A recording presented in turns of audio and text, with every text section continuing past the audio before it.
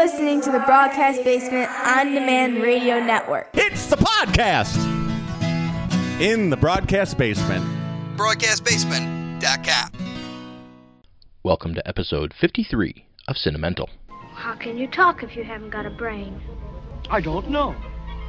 But some people without brains do an awful lot of talking. Then why don't you kiss me like everybody else does? How about new? The thing is, Bob, it's not that I'm lazy. It's that I just don't care. I came here like this so you'll know my word of death is true. And that my word of life is then true.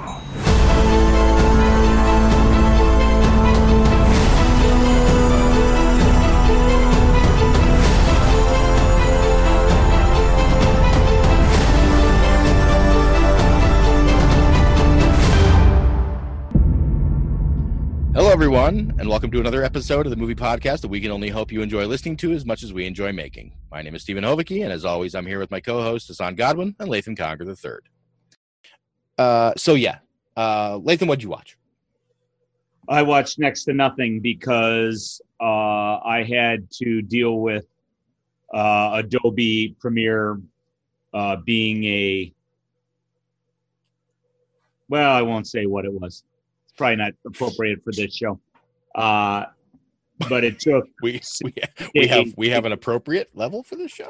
Okay, Adobe Premiere is a cunt. Okay, I mean it's just and it's, well, the company's a joke, and their product is full of glitches, and they eventually fixed it so we could upload the second part of my miniseries. But it took 6 days with our podcast last week being in the middle of it. And, you know, it took Thursday and Friday and then Saturday early morning. It finally was done. I didn't really watch anything. So After next week, I'll be free and clear and be watching a ton of stuff. Fair enough. Hassan? I finished the Strike TV show I was telling you about last week. Yep. Which it's good. It's good stuff. Between Strike and Luther, man, and I know this is bullshit because I know people who live in London, and actually a couple of commentaries have said something. It's like, this is all just fantasy. London's really not this bad, where they have these like really gruesome crimes. Like if you watch Luther, it's literally like the X-Files. Like they're finding bodies all over London, and it's just really bad. And supposedly it's not. They're playing that up for the sake of the audience. That's not how I found London, but I was in a very small area. So yeah, me neither. But I was only there very briefly, and it seemed pretty tame to me. The food's terrible though, but it is what it is. Yeah, it is. You didn't eat at the right places. Have you eaten in France? No, it's terrible compared to France. Yeah. Anyway, never mind. I don't like the food. I watched 3 episodes of the Expanse, which are fantastic, and then prior to that, I had to watch the last about 5 episodes of season 4. So I watched the first 3 episodes of season 5, which were great, and they of course the 3rd episode ends on a fucking cliffhanger, which now you gotta wait all till next week, and stupid bastards and whatever. Watch The Mandalorian. I'm sorry. That The Mandalorian I did watch. That's the best episode of The Mandalorian, hands down. Yeah, it was really good. I'm waiting to. It's over tomorrow, so for the season's over tomorrow. So I'm just waiting to see how they wrap it all together. I watched it. I said it was like Raiders of the Lost Mandalorian. They had a fantastic chase scene, and just everything that happened on it was relevant and great. So whatever. Good. Yeah, I agree. It's been really good this year. People are already complaining about it because of this and that, and because of, there's narratively, this and that, it's a monster of the week kind of thing. So cry babies. Watch Star Trek Discovery, which next episode's in about 25 minutes, so that'll be cool. Then I watched Luther season 5 again. Okay. Which is fantastic. And I think that's it. There's always a couple of movies that are in there. I think I've only seen through season 3 of Luther. Maybe season 2. Yeah, season 4 is not that great. I think season 4 is okay. Maybe it's season 3 I've seen through. Yeah. Season 5 is really kind of back to form. Season 4 is good, but it just kind of, and it's almost like, why'd you even bother? Because it's only 2 episodes. Right. And you're like, all right, I don't know what this is. It's good. They're 2 good episodes, but you're like, this is is this a season or is this like just put it together and make it a movie and stop, like whatever. But season 5 is kind of back to form. It's bad shit, which is really great. That was about it. I watch a lot of the news. I watch a lot of news because of all this crazy stuff that's going on now, and I watch a lot of YouTube. So I don't really watch a lot of shows and movies. I go to YouTube when I need to find something specific, but other than that, I generally because like what happens is like what I told you, when I found those Kenobi trailers, those fake Kenobi trailers. Yeah, I just start. It's worse getting caught up in the feed of Facebook videos because like I'll just click on the Facebook video channel and it just scrolls up and it's all stuff that clearly I have at least passing interest in because it's pulling from my for your algorithm, from my worldview. So it's all stuff that kind of hooks me anyway. I also watch the Game Awards. Forgot exactly what they call it, but there was the gaming awards the video game awards came on last Thursday, I think. Imagine that was thrilling. A couple of games I liked, won big awards. So the Last of Us Part 2 swept. So that was pretty awesome. And that was it. That was mainly, and that's when I watch YouTube for that stuff. The YouTube usually streams that kind of stuff. I also watch. Right. There's a lot of authors who do personal live streams of when they're writing, which is kind of fascinating. Little things like that. You were like what, like a video of them typing? Well, like Patrick Rothfuss does like these kind of really weird, quirky things where he's in the midst of like formulating what he's, how he's going to finish his next book, but he's also like doing commentary on like the technique that he's using to figure these things out. And he does a live stream on it. A couple other things that, there's a lot of political stuff that I watch, that kind of stuff I'm kind of obsessive about it. So that's what I use. But YouTube can take up a lot of your time. Oh yeah, that's why I try to stay away because I get hooked in. I get sucked into. I usually end up getting sucked into music documentary stuff. And there's a shit ton of them on YouTube. Yeah, like old stuff you can't find anywhere else. Like old documentaries from like the 70s and 80s that they did for, MTV or VH1 or they've just never been compiled anywhere else, and just a lot of that stuff still exists. It's just it just only exists there. It's actually somebody. There's a guy who directed a horror film that I really, really liked from a few years ago that I follow on Twitter, and he posted something this morning about the fact that Monty Markham had sent him a Christmas card.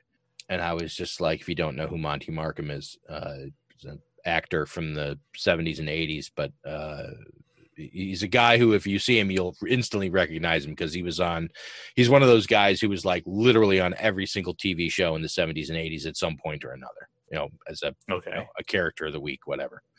And there was a made-for-TV version of Death Takes a Holiday in the 70s, and he played Death in it. And I always remember that, and I can't find it anywhere. I've looked high and low, YouTube, nothing. Nobody's got it, and I can't find it anywhere. So, is this a movie? Death Takes a Holiday? Yeah, there's a movie from 1934 called Death Takes a Holiday, and it's been remade a couple of times. And it's the same concept as Meet Joe Black. Meet Joe Black is a remake of Death Takes a Holiday. But anyway, there's this version, a TV movie from the 70s, and Monty Markham plays Death in it. And I've always wanted to track it down again and see it because I barely remember it, but I remember I remember watching it, and I remember him being death. And I've never seen the original. I've never sat and watched the 1934 version. It's like Heaven Can Wait, and Here Comes Mr. Jordan. Okay. But anyway, if I can, I probably, if you can't find it, I won't be able to find it. But yeah, I mean, I checked all somehow. the usual places for it just to see if, and I even checked like on Amazon on like really nice high end editions of the Blu-rays and stuff, because sometimes like there was when they put the laser disc out of Heaven Can Wait, they actually put the 51 original of Here Comes Mr. Jordan as a feature on the disc, because people didn't know that Heaven Can Wait was a remake. Yeah, it's like Gladiator. I wish they would have put the original on the Blu-ray. But, yeah, I mean, there's so many of those. It's a fascinating film. Film. But it had. All right. Have you seen it? Have you seen the original of The Fall of the Roman Empire? It's a remake. Oh, of no, a I movie haven't called The Fall of the Roman Empire, and the sequence where the Maximus character, who is named Livius in the film, he's negotiating with the Germans that he just beat, which is the scene in the original Gladiator, but that's about as far as it got. And on my the mark, Germans unleash hell. Unleash hell. The Germans are so cartoonishly depicted, not insultingly, but they all have blonde hair and blue eyes. Like they're all like starkly Aryan. Like they're and all of them look with the blonde beards and whatever. It's funny, but it's a fascinating image. It's really good. I forget the name of the famous actor who was one of the negotiators with it. It's good. It's a great movie. It really is. Christopher Plummer plays Commodus instead of much younger Christopher Plummer. Yeah, it's really good. And Alec Guinness plays Marcus Aurelius. Really good movie. Okay, so our guest tonight began his film journey working as a makeup and special effects artist before moving into film and theater direction. However, he is probably best known for his work as production designer on a little film called The Blair Witch Project, and creating the iconic Stickman figure, and then writing and or directing several Blair Witch mythology support specials. He then formed Visible Man Productions, creating branded content, found footage, and subversive advertising in support of existing IP like Hellboy, True Blood, and Audi. Most recently, and how I became acutely aware of him, he co-wrote and directed the brilliant 10-part horror fiction podcast for Shudder called Video Palace. Ben Rock, welcome to Cinemental. Hey, thank you so much for having me. Super excited to be here. Let's, first of all, I'm going to... What? Yeah, I got one thing to say about Blair Witch. I got a quick 30-second story. Oh, beautiful. Go. The Blair Witch Project is the only movie I have seen in a theater where I had to sit on the floor of the theater instead of a seat, because we saw it at the sneak preview premiere downtown Chicago. Oh, wow. They oversold it. So I literally sat in the back on the floor in the aisle to watch it. And I'll never forget that experience of being in that packed theater and not being in a comfortable seat to watch the movie. That probably added to the creepiness of it. So remember going to movie theaters? That was pretty cool. Yeah, Maybe we'll get to do that again one day. I've actually been, you're not going to be happy with me, but I've been to see 2 movies this year in the theater during the pandemic. So there was someone else in the theater when I went, but. Well, that's fair. I mean, like, honestly, I don't even have the option here in LA. Like none of the theaters are open. Yeah. But I mean, like, anymore either. A few months ago they were, so. Yeah, I mean, I know some people like I think Cinemark out here was letting people rent a movie theater to watch a movie for like $100. Yep, they do and that. Exactly. My wife and I were talking about doing that because we wanted to see Tenet. That's the movie I saw. That's what he went and saw. Yeah, we were talking about doing it because it's like, well, yeah, let's get like 4 friends to go in on it, and we'll all sit in opposite sides of the theater. That'd be worth it for that. Yeah. Yeah, I'm assuming, again, since I live in LA, that once we're back to going to theaters, that Tenet will play somewhere that I'll be able to go see it in 70 millimeter. Like, I'd be surprised if they won't do that. As you might. As you. Yeah. But yeah, I mean, it's been been a rough year. I was somebody who, I have a 2-year-old, so I don't really go to a lot of movies now anyway, because it's much choreography goes into getting to go see a movie. But even given that, my wife and I would probably go once a month or something. But before our son was born, we would go every week, you know? Yeah. Awesome. And this year has been just miserable for that. You know, like I don't blame anyone for going to the theater. It's just the shittiest year ever. So, but I have a weird Blair Witch response to your story, which is when we made the Blair Witch Project, I was working as a projectionist and manager at the Enzian Theater in Orlando, Florida. It's in Maitland, Florida. It's like the best thing about Orlando, honestly. Yeah. It's my favorite place to go. And I was working there, and Mike Manello was also working there. He got me the job there. And they let me go. I mean, they didn't fire me. They allowed me to go off and work on movies. And I worked on a bunch of like David Pryor movies in Mobile, Alabama back then. And they would always let me go. That was when I first started working for them. I'd been fired from 2 projectionist jobs because I left to go work on movies. And you're like, yeah, well, if you leave, you can't come back. And I was like, fuck you, I'm going to go work on a movie. See ya. And Enzian didn't care. They were totally cool about it. As long as you gave them some kind of notice. And so I went off and worked on Blair Witch. And then when Blair Witch opened in Orlando, the only screen it was on for, I think, the first couple of weeks was the Enzian Theater. And they it packed the place so much, and they were able to afford to get a brand new walk-in fridge and all kinds of stuff. It was their big hit. I think they extended big it hit for a lot of things. Yeah. Yeah. I mean, it was a good investment on their part to let me leave for a month. Anyway. I found it was just one last Blair Witch thing. It was really strange. I found online a guy who had taken the Blair Witch, and apparently there is a plugin in either After Effects or Premiere that allows you to remove movement. Oh yeah. In the film. You can stabilize. All the editing softwares have motion stabilization now. So apparently he had done that because he has real problems with motion sickness and he has vertigo. And so he couldn't watch the movie.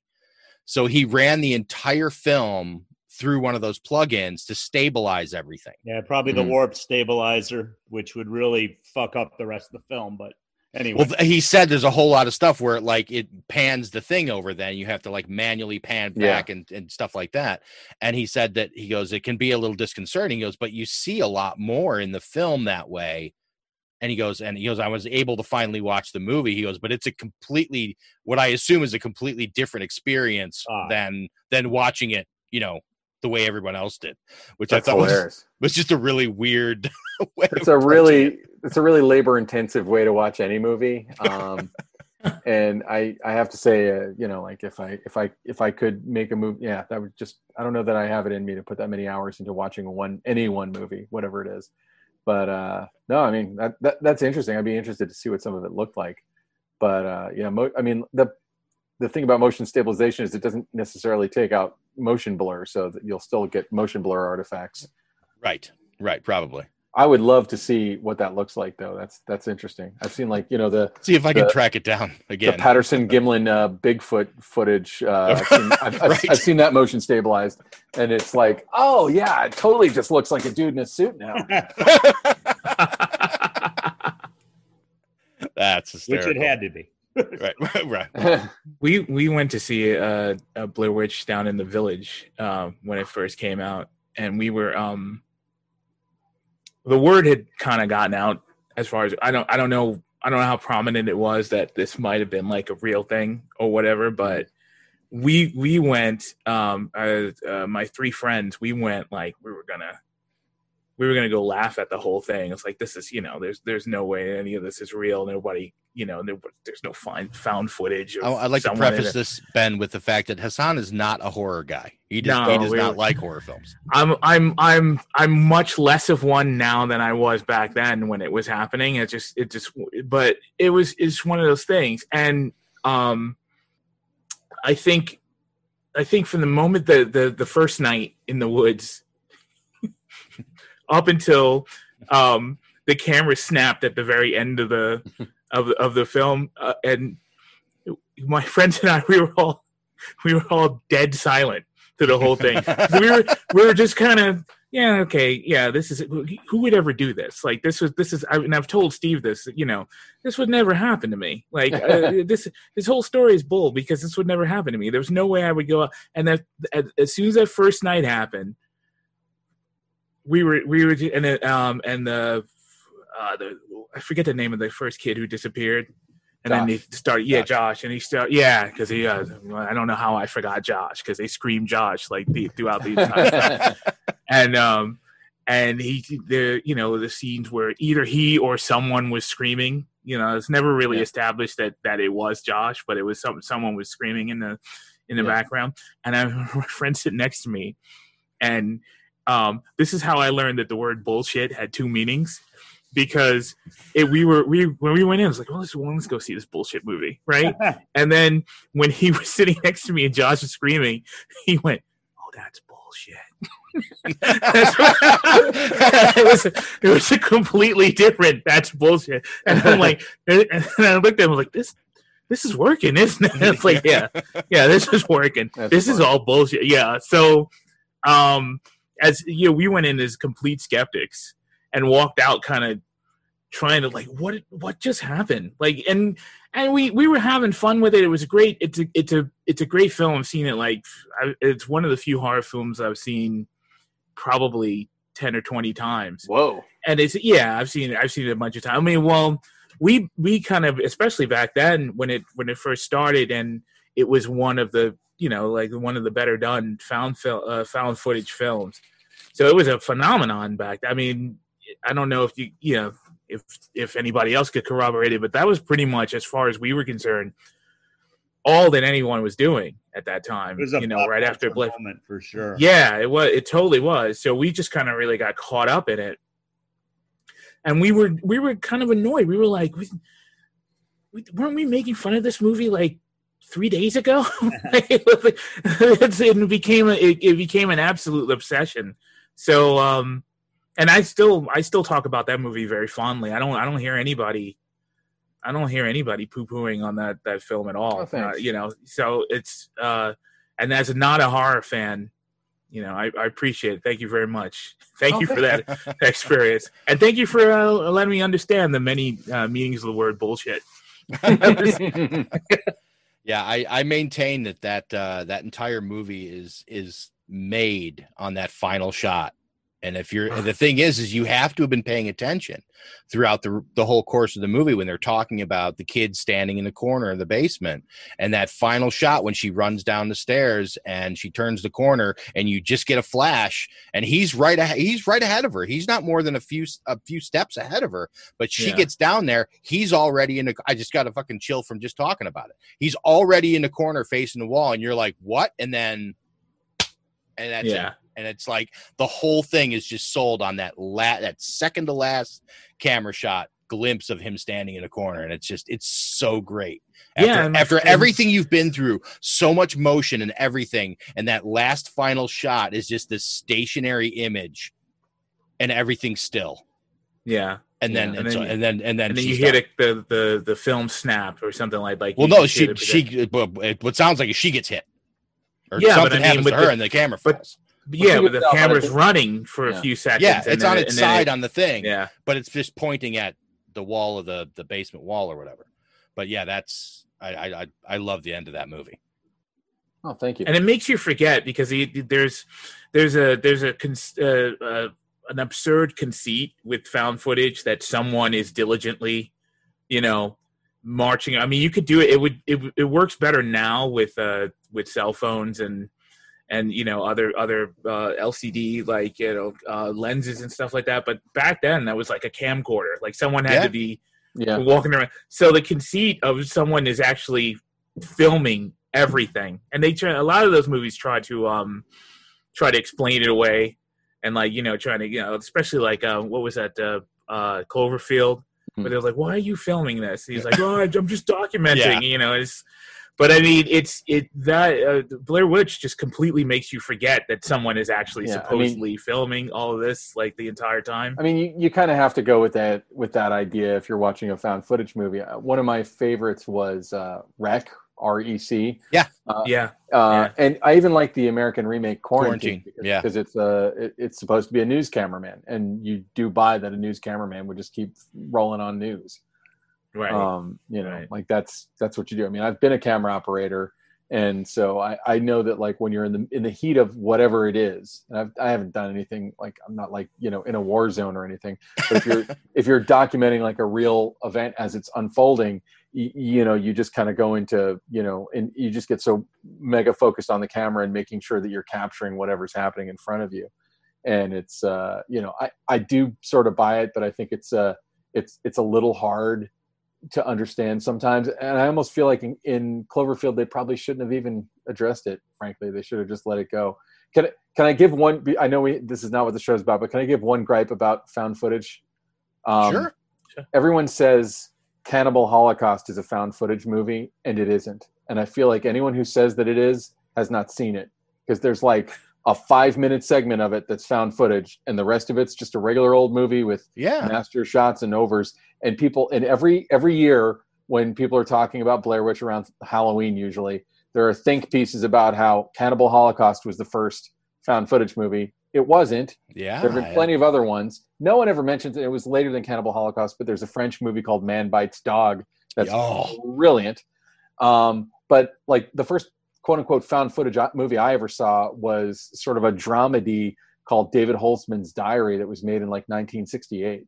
The fake documentary, they say, is like the last film genre that was ever created from whole cloth. And the only thing that I think really distinguished Blair Witch in its time was that we were using the fact that camcorders were so small. They had just, until then, they were like a big ass brick, Right. And right. within the space of 5 or 6 years, they'd gotten to the point where you could just hold it in one hand. Yep. And so the High 8 camera that Heather had was, we just bought it at fucking Circuit City for like $300. And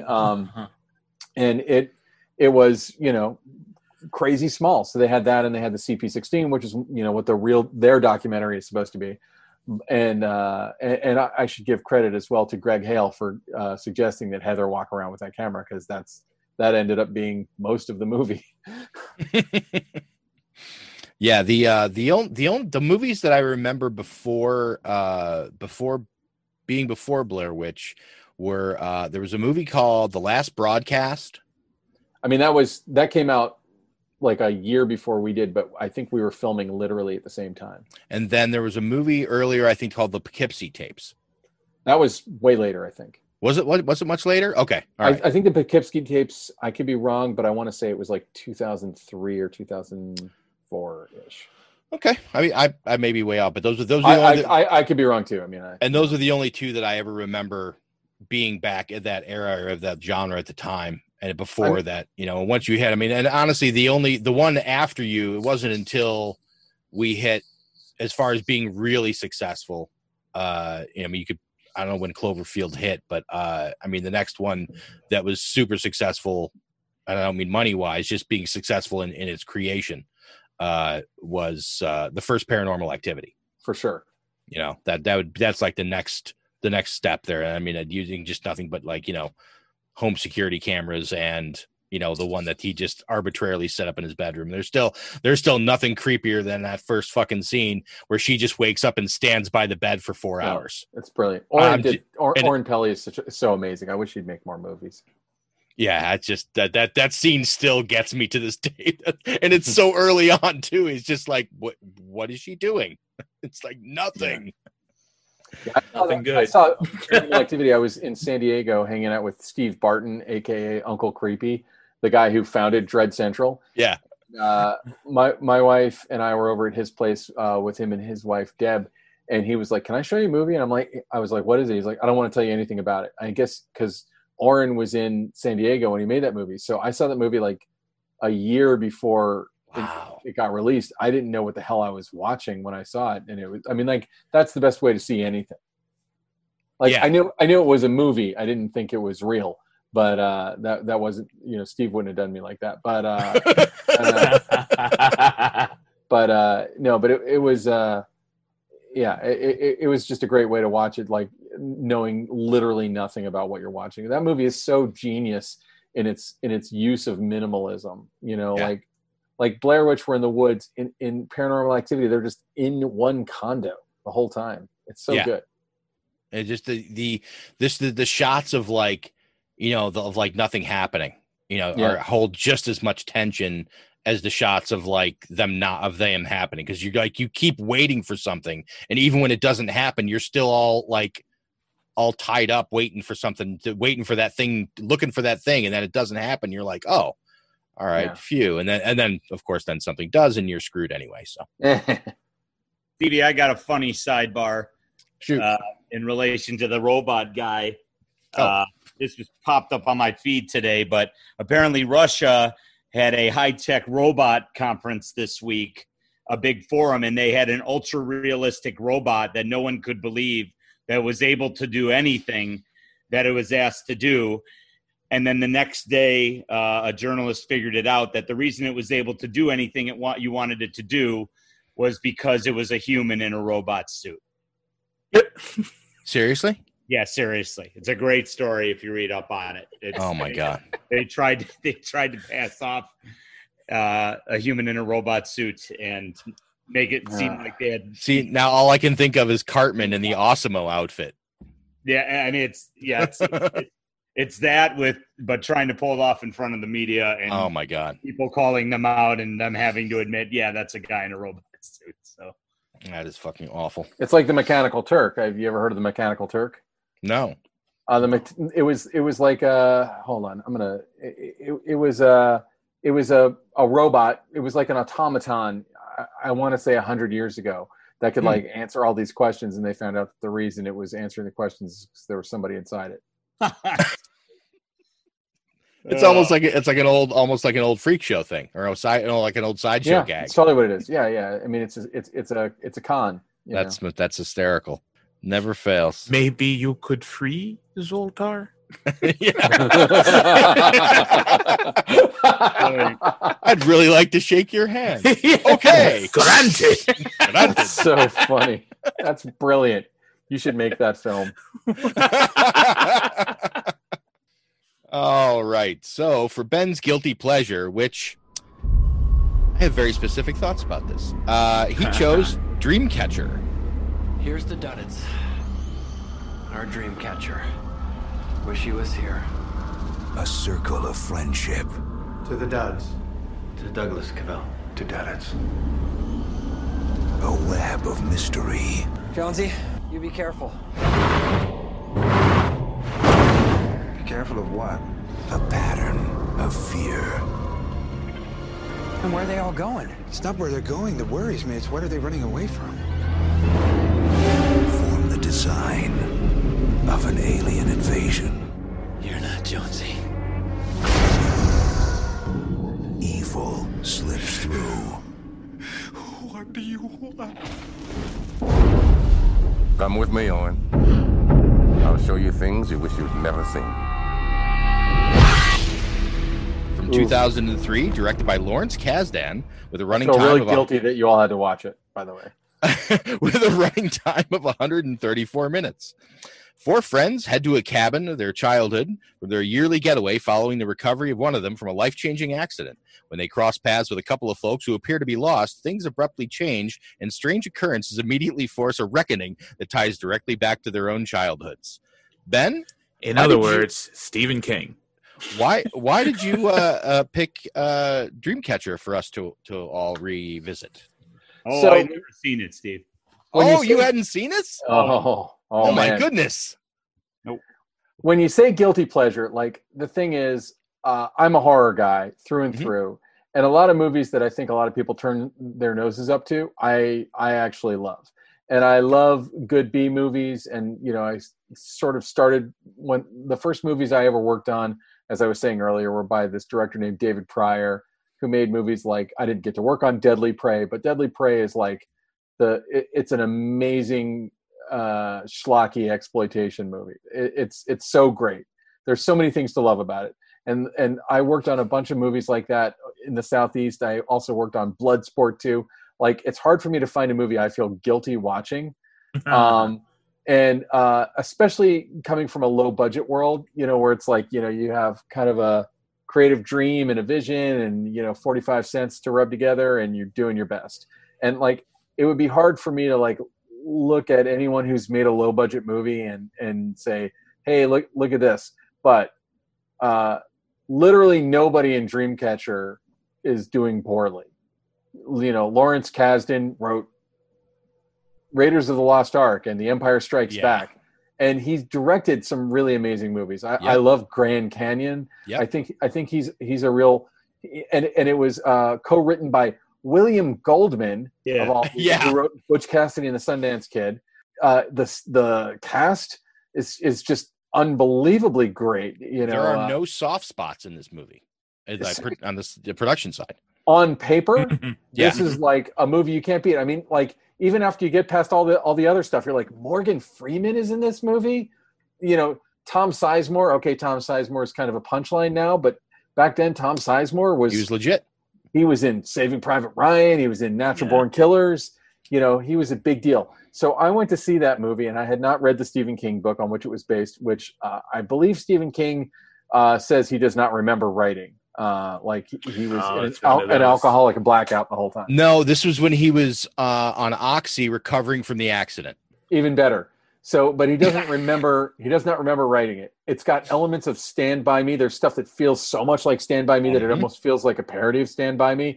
And at the same time, all of this great cast, Timothy Olyphant and Jason Lee and Thomas Jane and everybody in it, it's laughably bad. But I don't feel bad laughing at it because I feel like I'm not punching down on any of these people.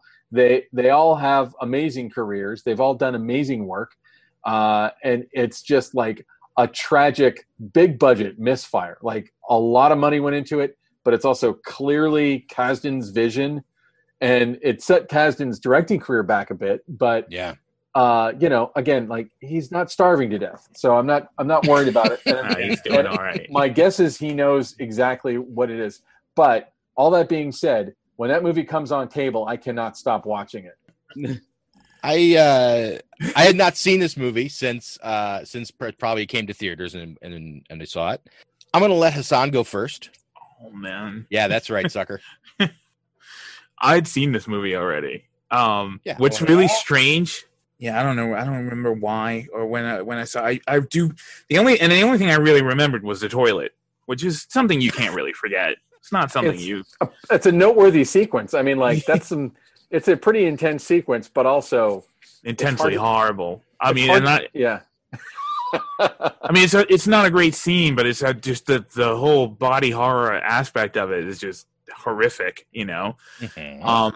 The guy in denial that he's, if they follow a blood trail to the bathroom and they're like, "Hey, buddy, you all right in there?" And he's like, "Nope. I'm fine. Just a little stomach upset. I'm good." Yeah. Oof. All the horror you can milk out of a farting drifter.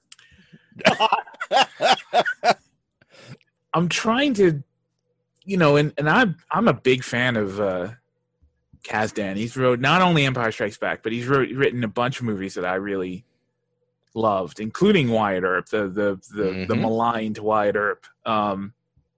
No, he's a master. I'm with you. Unassailed master, except for he was assailed by having made this. Yeah, I don't. I'm confused. Okay. The first time I saw it, I was just so disgusted by it, and it didn't make any sense to me. Like when I was younger, and I was trying to make it make sense. This time around, I understood what I was watching. I understood it from the beginning and the end. It's just an alien invasion. It's just a bad alien invasion movie with a lot of body horror and then a whole bunch of Stephen King tropes. And as you say, it's like someone tried to rip off a Stephen King formula and install it into an alien invasion. Except it is a Stephen King book that's being adapted. So it's like Stephen King was ripping himself off in this case. It's great to find out that he doesn't remember writing his book. I wish I could do that. I wish I could just write a book that someone, even if someone made it in a bad movie, it's like, nah, fuck it. I don't know what I was doing or who I was when I wrote this, but cha-ching, but Yeah, it's just everything in this movie there's nothing really bad in the movie. It just all goes together terribly. Yes. There's a whole lot of interesting stuff going on. The whole sequence with Oliphant like finding the woman's car keys, which is really well done, and it's also the slow reveal that there's something psychologically or not psychologically. So there's something clairvoyant about all these guys that they've got, and that's kind of a slow reveal, but there's enough quirkiness that you with each of them, they just seem to intuitively know things that they couldn't know. So and so the movie really tricks you because you're kind of on board with it as you're discovering things, giving you easy Easter eggs to put together, and you're like, all right, cool, and then suddenly a guy wanders out of the woods, and then he shits an alien, and then and then the alien becomes a giant gray that turns into a mist that and you're like, I don't know what the hell. Even though I'm following this, I don't know what the hell I'm watching. It is a lot. So, but it was a better experience this time around because I knew what was going on. I don't know what it says, what it's trying to say about the mentally handicapped, being that is its own barrel of snakes. Like it handles that so badly. the Duddits character, man. Yeah. I mean, like that to me is possibly the worst misfire of the whole film. And when they save him, isn't that right out of it? Isn't that the same scene where they save the black kid in It, where they just kind of stumble onto something terrible happening, and and our hero group decides to stand their ground and do something courageous to the bullies, and then there's a mislead where you think that these bullies are going to be significant in the rest of the story, and they're just not. I feel like as much as Stephen King says that he doesn't remember writing this book, I feel as if whoever edits his material must have been on vacation that month or year or whatever as well. I feel like that in his oxy-caused stupor and he couldn't sit at his desk and write because of the back issues he was having from the accident. So he wrote this whole thing out longhand. His first draft was written longhand on this, and this is a 700-page book, Dreamcatcher. And I just feel like I can't imagine that going on for 700 pages. He just kept adding stuff and kept adding stuff. I read this book. I don't remember it, but I read this book because this was you're in good company apparently. This was before the point at which I stopped reading. So I'd read everything he'd done up until Rose Red, and this came before that. And or not Rose Red, Rose Matter. And I feel like he just kept adding stuff. Like maybe he forgot how much stuff he was adding into it. He tapped into War of the Worlds, obviously, and with the red weed everywhere or whatever it was coming out of these things, which was never discussed or explained. No. The dog became an incubator for whatever after. Okay. All right. Yeah. There's a lot of like you just come across things and you're like, all right, I guess. Like Tim Oliphant, like why was like this was before Tim Oliphant was Tim, was a name himself. So I understand why his character didn't amount to any kind of hero status. But the way he was, that's another thing about the film. Like these characters, they established these characters. These characters were given these powers, but only one of them is actually, or only two of them are actually able to use the powers to any kind of benefit. Because Jason Lee is killed immediately. Yeah. And his main contribution was sitting on a toilet, until he couldn't do that anymore. Like he couldn't even keep that. He needed his toothpick. To be fair, he needed his toothpick. It's an OCD thing, right? Yeah. But fine. Okay. Yet another mental health malady they have attacked. Mm-hmm. His OCD causes his death. Fantastic. While the other guy looks for tape. Yes. So it's such a, like, what is this sequence? Like, you're watching it, it's like, wait, okay, so the guy runs off to get tape. So the other guy has to sit on this toilet, and it has to be him specifically because they have to argue about that for about 5 wasted minutes of arguing who should be the one to sit on the toilet, where both of them could just leave the bathroom and lock the door, and burn the cabin down. I mean, I don't know if you're gonna. There's a guy with no ass in the tub, and there's blood everywhere. I don't know how much you're not gonna get your deposit back. So like, just get the hell out of it. It's kind of horror tropey where that's a forced cut and run.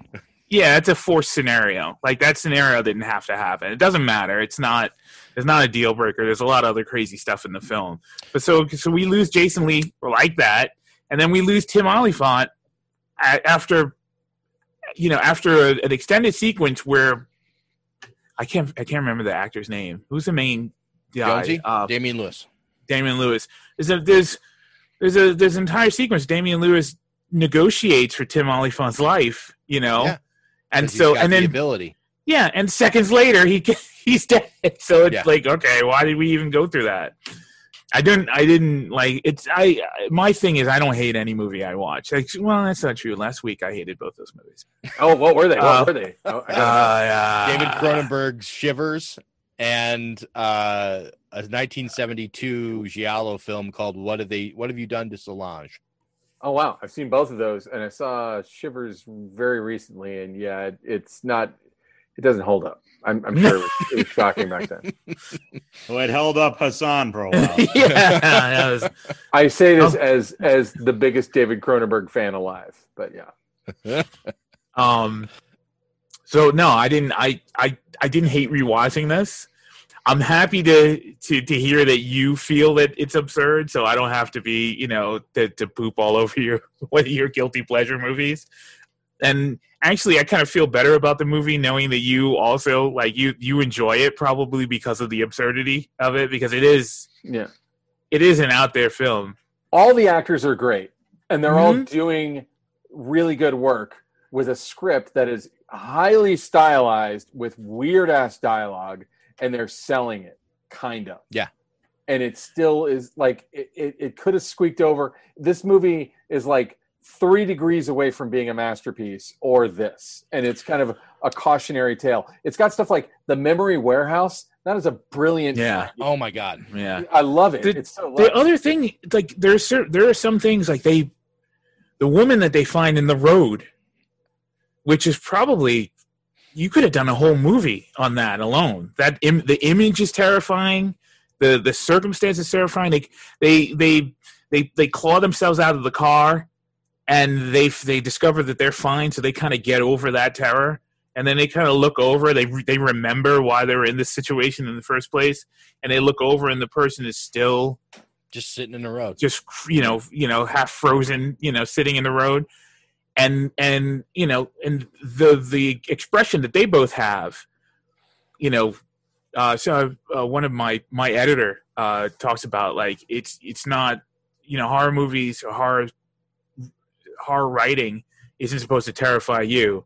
It's just supposed to convince you that the people in it are terrified, and then you become terrified with them. That's the trick that a lot of people miss. They try to scare you when what they really should be doing is trying to convey to you how scared your protagonist is, and then you become scared with them. So the look that the two of them traded with one another, where they just kind of not only accept the absurdity of this body in the middle of the road, especially also the angle with which we are reintroduced to the woman who is stuck in the road once they come out of the car. That sequence is the only sequence in the film that really gave me chills. Like, what the hell is that all about? And then, they established that. They did a good job with that. And then they start talking to her, and then they start joking with her, which kind of breaks you right out of the the tension of the moment, and then one of them has to leave the other one there. It's another one of the same trope again, where it's like, okay, let's split up. Now that we've discovered something appropriately fucked up, let's split up, and because we can't handle this together. We have to handle this one at a time. And then Morgan Freeman. We didn't even talk about Morgan Freeman. I don't even know what to say about Morgan Freeman and his like eyebrows. in a different movie. He's in a totally different movie than everybody else. Yes. Him and Tom Sizemore are off in Planet, whatever that is. It's like their characters literally only exist to be foils for one another, and at the end to cancel each other out. Yeah. And it's Tom Sizemore. If you know that you were in an armada. No, you didn't.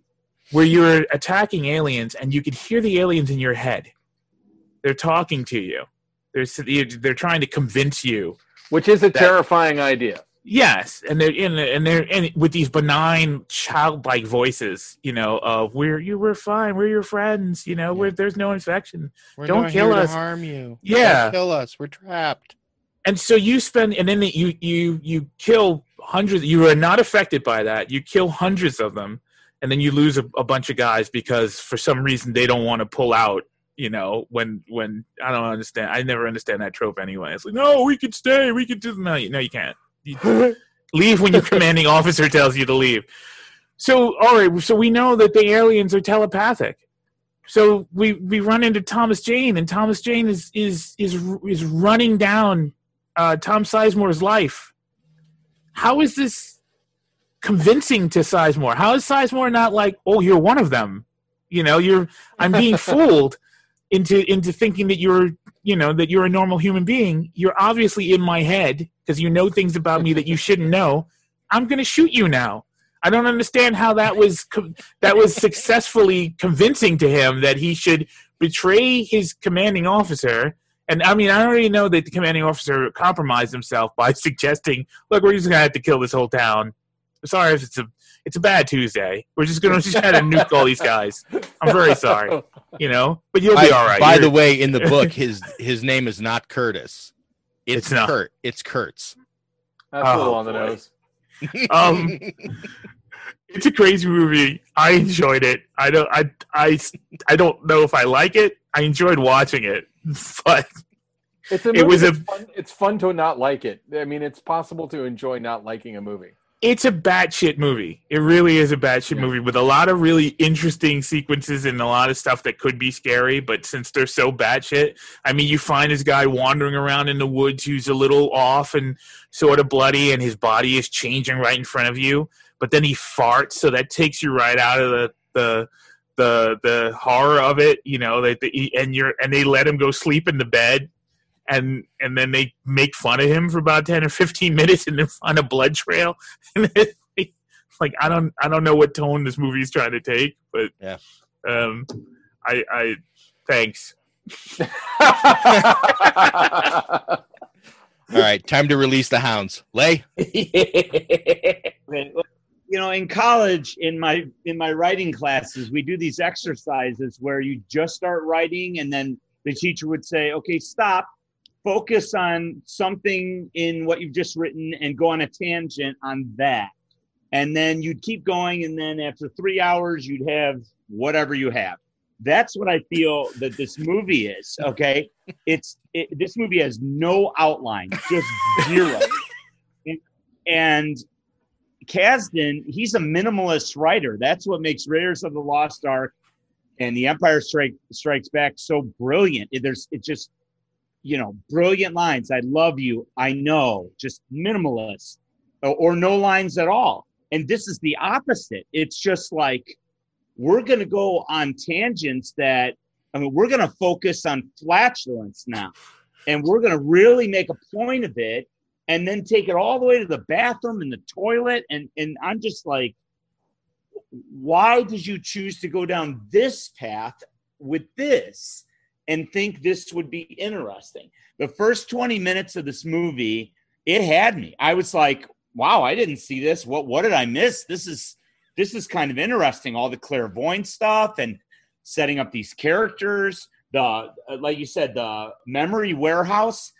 I mean, the work that was put into those shots, and and what it looked like. And I mean, that was great. And then, I mean, this movie's like a silver bullet train for the first 20 minutes. And then it just plunges off the highest cliff you've ever seen. And the train never hits anything. It just goes into the bottom of it and keeps going and going and going down. And if you're a passenger, you're just like, when do I hit bottom? I mean, when is this going to happen? I mean, thematically, that he can't get the toothpick, and it's. I just kept thinking, wow, they're really driving the point home that you can't always get what you want. Okay, besides your ass about to be ripped apart and shredded into pieces. I don't. Whose first instinct is to sit on that toilet?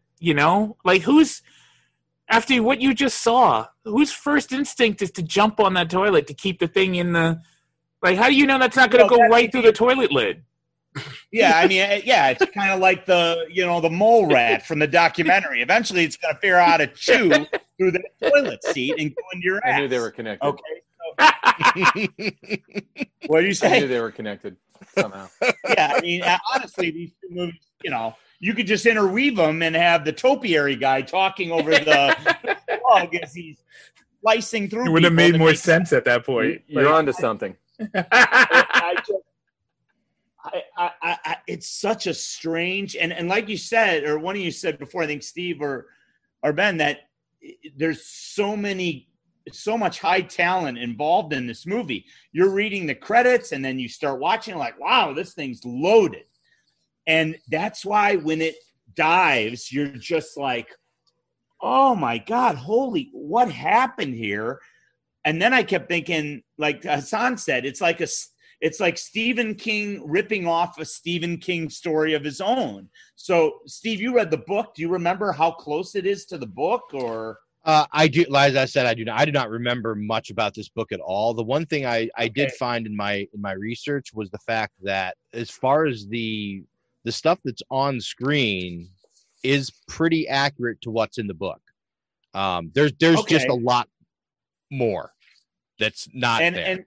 And I think King at times, I haven't read a lot of his books, but a couple I've read, and one reason why I didn't continue reading them is, he won't edit his story down, right? And like the first book I read of his was the Tommyknockers, and I was like, you gotta chop this motherfucker down, dude. Yeah. There is too much just excess in here. I'm wondering if he just started, maybe this was one of those books where he's like, I'm just going to write and write and write. And if farts come to the forefront, well, that's what's coming to the forefront. And I'm just stunned. It's just, I don't even like really, I don't like it, but I guess I don't hate it. Where it goes, it's just like, it just disintegrates. And at the end, you're just like, wow, I don't know why it went that way.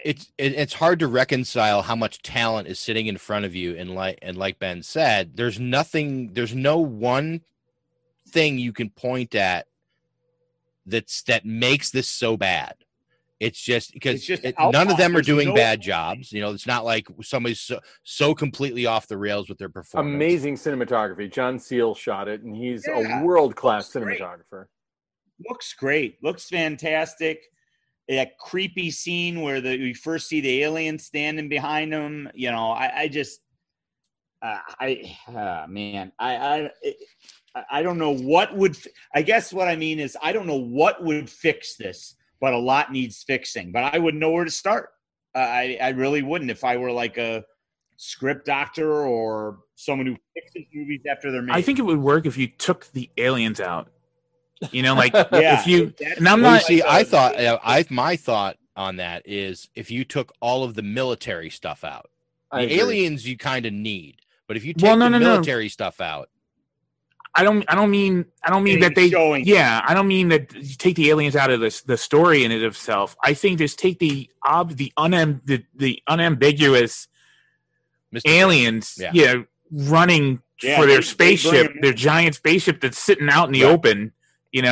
Take all that Independence Day action stuff out and just make it just You make get it a more personal psychological movie. thing where, Yes. you know, I think if you didn't see the aliens at all, but you understood that there were aliens and somehow they were infesting people and that there was a sickness that the military had to stop, and only these psychic kids who were infected with this clairvoyance from another alien species years ago, I think that's a terrifying movie. You know, I think an unseen enemy in, an outbreak of a plague infestation, which we're all hardwired for right now, and crazy Morgan Freeman and Tom Sizemore, you could keep them. That helicopter sequence could come out, but everything else that they were doing, and the fact that they're also insane, because it probably would drive someone crazy trying to stop these things from spreading.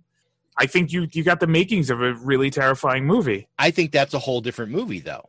Well, yeah, they couldn't decide whether they wanted to be a horror movie or a sci-fi movie. Yeah, I just don't think it works showing them. I mean, it could even be like, say, Signs, where you see the aliens sparingly in really scary moments that are effective. You don't see them, you hardly see them at all, but when you do see them, it works. And also, they're out in the open.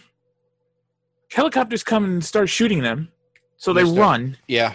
They run to their ship to self-destruct themselves. Mm-hmm. Like you do. Yeah, fuck it. But you're being shot. Like you I mean, what are you running for? If you're going to kill yourself anyway, what are you running for? I don't understand. What was the purpose of running to the ship just to blow themselves up? It's just such a more weird. It's like there's no rationale with this movie. That's what this movie is missing, is rationale at certain times. And that's maybe if you, I don't know, made the characters more logical or everything more or maybe logical, if we were all on Oxycontin while we were watching it. Like, yeah. That's another option. Yeah. I'll tell you, I the direction I was decided I was going to take with this, I was actually going to choose to defend this movie simply because of the fact is there's so much potentiality in it. And like I said, I think that at 2 hours and 15 minutes, way too long. I said, if you probably stripped out, and like I said, if you stripped out almost all the military stuff, the raid on the ship, a lot of the back and forth with Sizemore, and all the buildup of Sizemore, and first of all, Morgan Freeman doesn't even need to be in here. It doesn't need to be Morgan Freeman in that role. That's a stunt cast. It's a stunt cast for absolutely pointless. You could have put Sizemore in that role and then just gotten some other guy of the same level of the main four guys in your film to play the Sizemore character. And I just felt like there's a good movie hiding inside this movie that needs to be pulled out in one form or another. I like the themes that he does choose to return to. Like you said, there's a lot of stuff that he recycles here of his own. I love the ideas of friendship and how the years that pass between change or don't change those relationships over time. That's some of the favorite stuff. That's some of my favorite stuff that Stephen King does really, really well. There are big parts of this movie that I wish didn't exist. And there are big parts of this movie that I wish they would have taken a lot more time with. I think if they had been kind of once he got into Jonesy's head, and it really would have showed more of that. I mean, they did a pretty good job with the whole tug of war bit between Jonesy, running around the inside of his memory warehouse trying to protect the Duddits material, and keep him from, and still yet sneaking out to get stuff when the other guy was occupied and busy. I really like those sequences. I think the memory warehouse, as much as they used it, I think they could have used it even more. Oh, sure. They put so much work in the set. And there's an alternate ending to this movie. Was on the original DVD release. I don't know if it's still I couldn't find a copy of it onto YouTube or anything. I found one. There's two pieces of an alternate ending. There's an alternate ending of the fight between Duddits and the Mr. Gray, where Duddits does not actually morph into another alien, but he defeats Mr. Gray with an ability rather than actually changing into another creature. That would have been way better. Yes. And then succumbs to his leukemia, and then, you work it through it that way. But there is another piece tacked on. I always felt like this movie where he steps on the worm and then he smiles and then it just cuts. And you're like, what the fuck just happened? It ends like an old Italian horror film. It's like literally they get to the end of it and then there's nothing else. There is a little tacked on 3-minute piece, and this is on YouTube. You can go find it, where Tom Jane and Damian Lewis go to Duditz' grave and sing Blue Bayou sort of a cappella as the camera kind of pulls up and away. And it's a really nice little coda after that sequence just to kind of wind it down. And the reason for removing that, I mean, other than the fact that it was already 2 hours and 14 minutes long. I mean, honestly, 3 more minutes, who gives a shit? Exactly. It would have made I think a difference to that ending. But I surprisingly did not hate this as much as I had read up some on it before I jumped back into it, just because, like I said, I didn't remember much of it. I remember Damian Lewis's performance, pretty much all that, but I had forgotten that Timothy Olyphant was in this. I'd forgotten Jason Lee was in this, and so did he. This was the first of 3 eventual appearances in leads for Tom Jane in Stephen King properties. So the other 2, which are much more successful, The Mist and 1922, and Damian Lewis's second feature film role. So a couple of guys at the early day parts of their careers, but I actually didn't hate this as much as I thought I would, just because I think, like I said, there's a really interesting film hiding in here, not unlike Mr. Gray hiding in Jonesy. So, so there you go. But I did enjoy watching it again, because like I said, it's been a long time since I saw it, and I want to see I liked watching movies like this and getting that, because I feel like that if I was a guy who knew how to use editing software and had the inclination at the time, that I would actually sit down with a copy of this and try and re-edit it in a manner that would make a better film out of it. That's after you motion stabilized the Blair Witch Project. Well, you got to prioritize. Yeah. Call back. Call back to a different, because this will be split into multiple shows, because now it's going to be so callbacks to Saturday's show. So yeah, that was Dreamcatcher. Well, Latham, how would you compare Dreamcatcher to Nightbreed? Oh, well, the problem is you can't compare anything to Nightbreed, because it's just so beyond awful under all the. Oh man, you're making me very sad right now. I know. He's Yeah, even I like Nightbreed. It's late. He's having problems connecting. Synapses aren't firing. I literally just watched Nightbreed again for the like 2 days ago. I hadn't seen it in a while, but a friend of mine was the editor on the director's cut. His name's Andrew Furtado. Nice. And so I remember when he was cutting it, I actually went over to his bay and checked out what he was doing, and it was just like, new footage. The ending is so much better. I understand it's a rough around the edges movie. I understand why people don't like it, but I love it. Oh, Steve loves it too. I do too. I like it. I like it. I have Nightbreed. Hassan? I love it. I love Nightbreed. I went to the movie theaters to see that. Yeah. Oh, so did I. I went with. I want to go back to Midian. Yeah. Well, I'm in the minority there for that movie, so that's okay. It's a crazy movie. It's not a really great film in the production aspect. There's some quirky, snappish editing with it that I'm not a big fan of, but the film itself is fantastic. And Cronenberg still scares the shit out of me. He's really good in that. Yeah.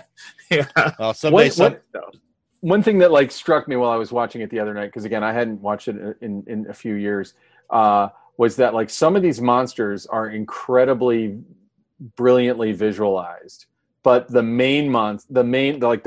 boss of all the monsters, Lylesburg, is just like a guy with a beard and like 2 cuts on his face.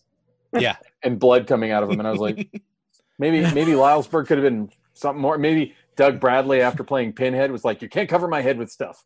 But probably actually, I don't know, but it's like some of these monsters are just like surrealist like sculptural. The porcupine lady and Shaughnessy, and then some of them it just looks like someone like just globbed a bunch of gelatin on their face and said, "Get out of here! You gotta go! You're a monster!" Get on set! Get on set!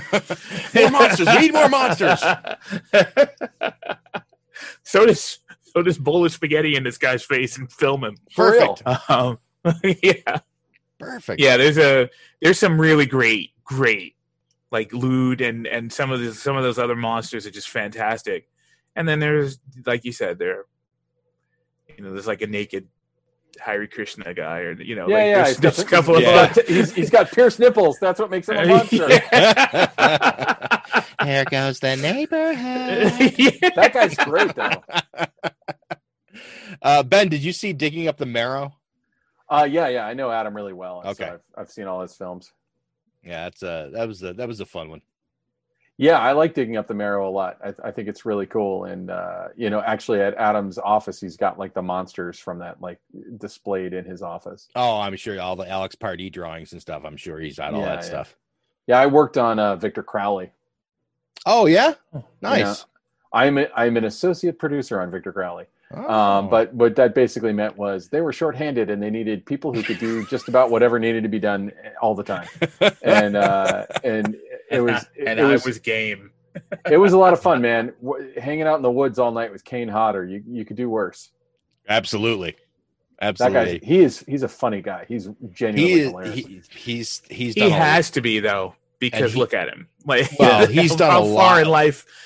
He's done so much stuff and been part of so many things. He's got great stories. I've met him a couple. But how long would he last if he wasn't? I mean, I'm not talking about career wise, but like just like legally. If he lived up to the way he looked, he would. Well, when he's in the full Victor Crowley getup too, like that makeup looks good on film, and in person it looks like that's what a person looks like. Like it looks really realistic, and he's the thing about Kane is that like he sits around all night, when he's not working, playing like comedic word games with everyone. He'd be like, "Hey, so what's the only word in the English language you change your pronunciation if you capitalize it?" You're like, "What?" He's like, "Polish," and you're like, "Oh." All night. I just saw some new horror documentary, and I can't think of what it is, but they interviewed him as part of it, and it was the first time that I saw him in a modern interview where he didn't have his hands and arms covered. Because he's, because of the burns, he's all like, even like when he would be at cons and stuff, he would always be wearing gloves, always have long sleeve shirts on, just because he was really conscious of the scar tissue from the burn accident that he had. And that was the first interview where I saw him, and he seemed so like laid back and relaxed during the interview. It really just kind of made me happy just to kind of see him in what appeared to at least to be a better place with his overall appearance. So I was really impressed with him, and I thought he was a cool guy. He was also like, I think I laid it on too thick at one point, but it was like working with him was such a great thrill, only paralleled for me by working with Stuart Gordon. And he was like, "Wow, you put me in the same category as Stuart Gordon." But it's like, to me, like, 15-year-old me would high five me across the years to know that I ever even met either one of those guys, much less worked with both of them. Well, right. Yeah. I have a similar situation having had, I'm friends with John and Sandy Carpenter. So I've been over, nice. I've been over to their house. I've had dinner with them, multiple times. So it's like, I feel very much the same way on that particular arena. It's like every time I call the house and he answers the phone, I always, I'm always like, feel like I have to explain who I am, and John's always just like, "Yeah, I know who you are." Oh, that's cool. And I'm like, "Oh, okay." I'm like, "Is Sandy around?" Yeah, okay. Because I wrote some comics for her comic imprint when she first got it going. So, cool. Yeah, and then we did some print stuff. We had John do some signings and crap like that. But yeah, so there's a whole thing there. Anyway, Ben, thank you so much. It was a real pleasure to meet you. And we'll hopefully I wish one of us was more of a cinematographer, so we could reciprocate and come on your show. But maybe season 2 of Video Palace if it ever happens. Oh my God, that would be awesome. longer story. Anyway, well, I've got the book, and I started reading. Cool. I started reading the book, which is a really interesting idea to expand upon that universe in that way. So I'm anxious to. That's all Mike Minnello's genius. Mike Minnello, Nick Bracchia. That is their brainchild making that book. But you got a story in it. I did get a story in it. That was very nice. Let me know what you think of the story when you read it, even if you hate it. I'd like to know. I certainly will. I'm just barely past the Leonard Wills introduction. Part of it. So there's some really amazing people who wrote in that. I was excited that we got like John Skip to write in it. And, yeah. I mean, there's some of the Al Going Back is an amazing writer. There's some really strong genre voices in there. So I'm glad. I'm honored to even be an afterthought in the group of the other writers on that. Awesome. Again, thanks so much for your time, and great to meet you. And we'll talk again soon. And right. We'll find some other movies that you probably like and want to talk about. I could do this every week and come up with 2 other movies. I mean, like, it would be hard. No, please come back. Every time I need somebody, I'll be on the email to you to say, hey, I got an opening. You want to come on? I'll do it. I love having guys I can reach out to do that. Thanks a lot, Ben. Take care of yourself. You too. Bye. Good night, Ben. Bye. Good night, Ben. Thanks to Fesliyan Music. Please check out our website at cinementalpod.com for all the poster images we discuss on our Down the Tube segments, and don't forget to download and subscribe to Cinemental wherever you enjoy your podcasts. You can always listen to new episodes at cinementalpod.com. Also, you can always follow us on all major social media accounts at cinementalpod. For Hassan Godwin, Latham Conger III, Ben Rock, and myself, we say thank you so much for listening, and as always, in the words of our friend and naked mole rat wrangler, Truman Burbank. Good afternoon, good evening, and good night.